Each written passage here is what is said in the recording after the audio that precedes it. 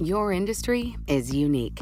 It faces its own challenges and risks that set it apart. That means choosing just any insurance company just won't cut it. At The Hartford, we take pride in knowing the ins and outs of your industry and help provide solutions that suit how you do business. From liability and property insurance to workers' comp and more. At The Hartford, we don't just talk about specialization, we live it. Learn how The Hartford can help your business at thehartford.com. So, you're an environmentally minded investor. Where should you park your money? An ESG fund could be a good option, but what even is ESG? Today on Parts Per Billion, we talk about what those three letters mean and why they may not mean as much as a lot of people think they do.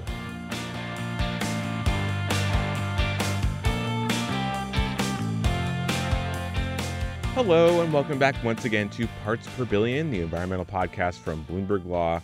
I'm your host, David Schultz. For some time now, there's been a movement among certain investors who are concerned not just with getting a return on their investments, but also on the behavior and societal impact of the companies they invest in. The name for these investors is ESG, and that stands for Environmental, Social, and Corporate Governance. I guess the C in corporate is silent. To cater to the growing number of ESG investors, there are now a lot of companies, not to mention mutual funds and ETFs, that market themselves as good ESG investments. But what does that actually mean?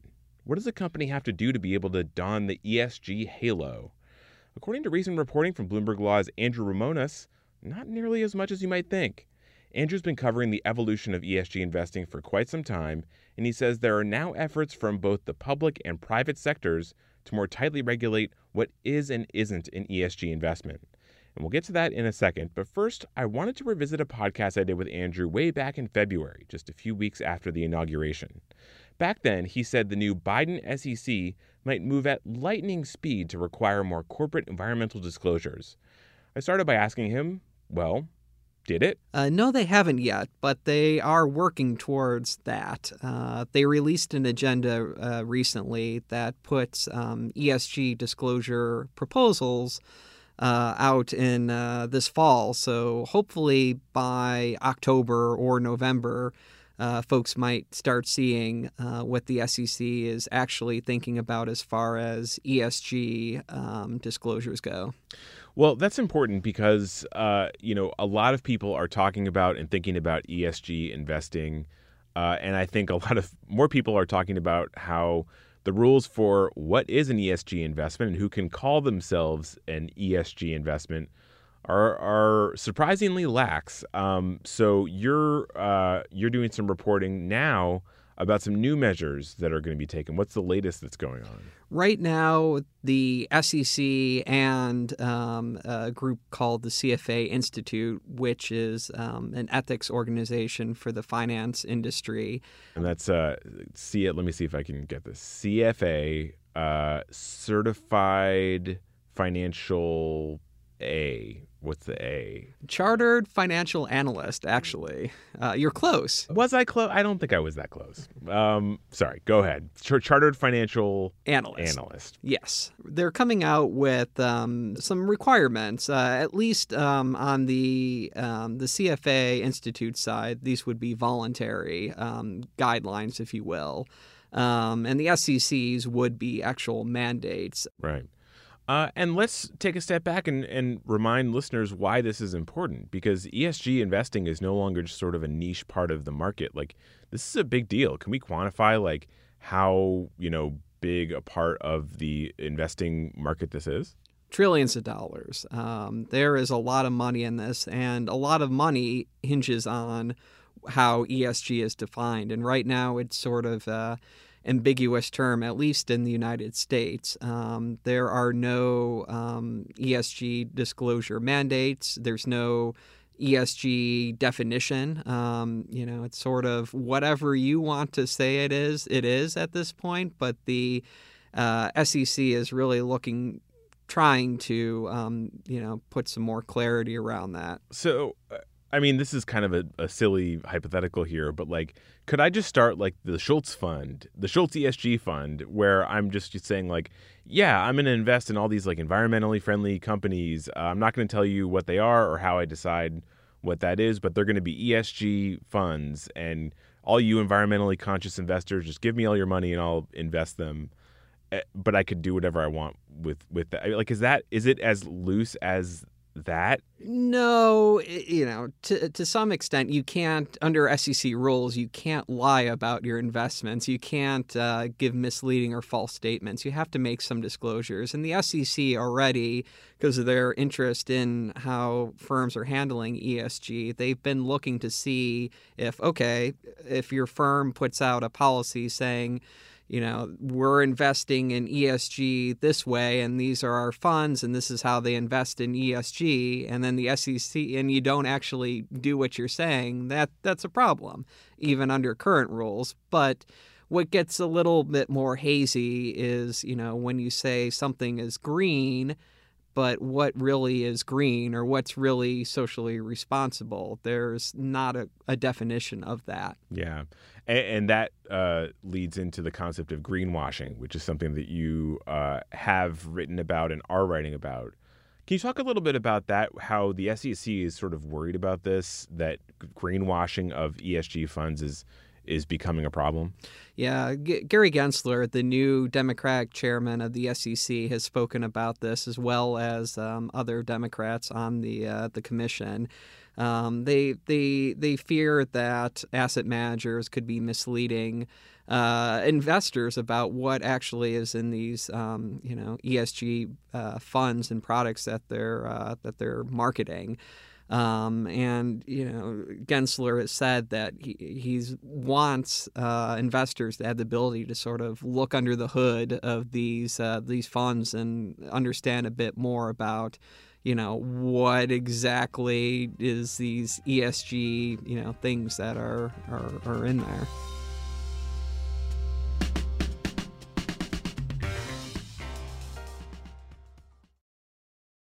Your industry is unique. It faces its own challenges and risks that set it apart. That means choosing just any insurance company just won't cut it. You need a company with extensive experience in specialized insurance. At The Hartford, we take pride in knowing the ins and outs of your industry and helping provide coverage that suits your needs. The Hartford offers insurance solutions that help mid to large-sized businesses like yours effectively manage risk, from liability and property insurance to workers' comp and more. With extensive experience in underwriting, risk engineering services, and claims, The Hartford goes beyond the expected to deliver innovative, customizable solutions and service that your industry, that your business demands. At The Hartford, we don't just talk about specialization, we live it. Learn how The Hartford can help your business at thehartford.com.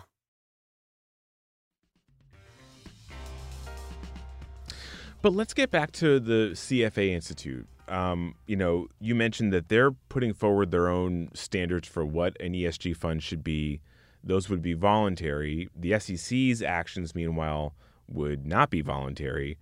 Why are there these two parallel processes going on? Like, why is the CFA Institute doing this if the SEC is just going to come up with its own set of rules that are mandatory? Well, groups like the Investment Company Institute and SIFMA, these are trade groups that represent asset managers. They don't think CFA Institute's their work is really necessary at this time. They think they should wait until the SEC's done and then maybe do something after that. They think there's just too many cooks in the kitchen, so to speak, right now.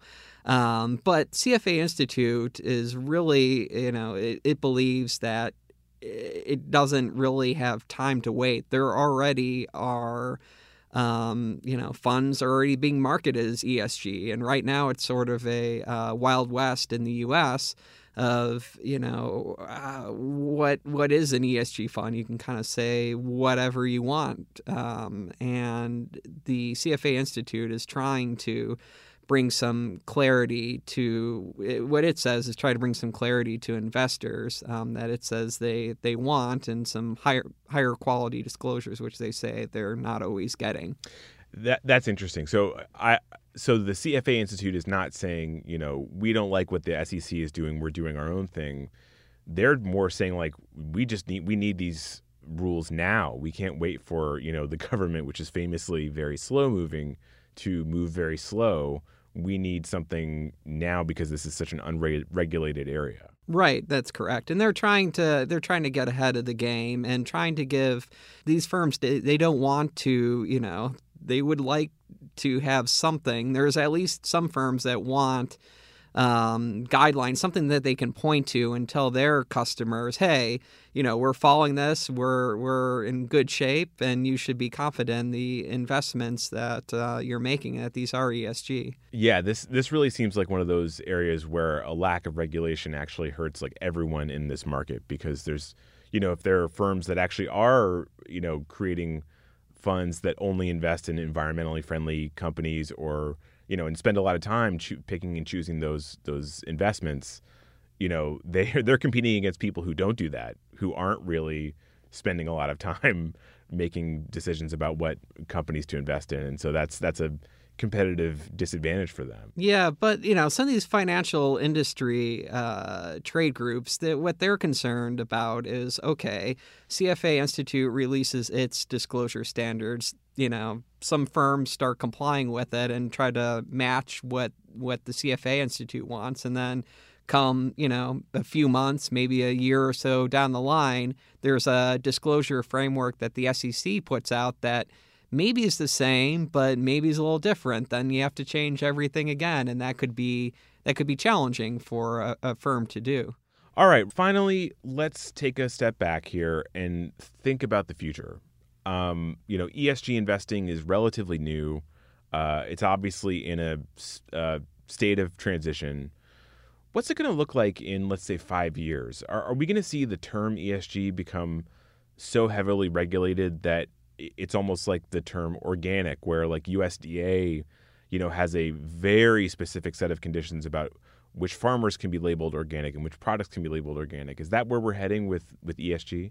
That's a possibility. The SEC, which would take the lead, at least in the U.S., on trying to, make some sense of ESG, they could very well have definitions about what each part of ESG, from the environmental, the social, and the governance, means. And it could become very, regulated. It's just, we'll kind of wait to see what happens. There's different approaches where you could have, where there might not be, specific definitions. It might be sort of okay, you have what you have in your mind as ESG. Well, you got to explain it better to your customers. And if you don't explain it, then you're in trouble. Yeah. I mean, is that even something that people in Wall Street want? Like, do they want ESG to be the brand ESG to be very strictly regulated, or are they like, no, let's just sort of let the market decide? Yes, I think Wall Street, a lot of Wall Street kind of likes the flexibility where they can define it as how they want. But on the other side, there are investors who are calling for more specific and definitions of what it all means. So there's kind of the perennial conflict between investors and Wall Street over what should happen. Well, that will provide a lot of grist for Andrew Romonis's mill. Andrew, thank you so much for joining us on Parts Per Billion. We'll have you back on again to talk about it. Great. Thanks for having me. That's it for today's episode of Parts Per Billion. If you want more environmental news, check us out on Twitter. We have the handle @environment. I myself am @David B. Schultz. That's B as in buy shares of the Schultz Fund today. And today's episode of Parts Per Billion was produced by myself, David Schultz. Parts Per Billion was created by Jessica Coombs and Rachel Daigle. Our executive producer is Josh Block. Thank you, everyone, so much for listening. I am going to be off for a few weeks, but I will see you when I return from my vacation. Until then, sayonara. For our next season of Uncommon Law, we're looking at the regulatory future of big tech. The giants need to be broken up. Facebook, Google, all of them. Is big tech impinging on your right to free speech? They've had unchecked power to censor, restrict, edit, shape, hide, alter misinformation, disinformation. It's like a big Venn diagram. We do not want to become the arbiters of truth. We're calling this series Unchecked. Just search for Uncommon Law wherever you get your podcasts. Your industry is unique. It faces its own challenges and risks that set it apart. That means choosing just any insurance company just won't cut it. At The Hartford, we take pride in knowing the ins and outs of your industry and help provide solutions that suit how you do business, from liability and property insurance to workers' comp and more. At The Hartford, we don't just talk about specialization, we live it. Learn how The Hartford can help your business at thehartford.com.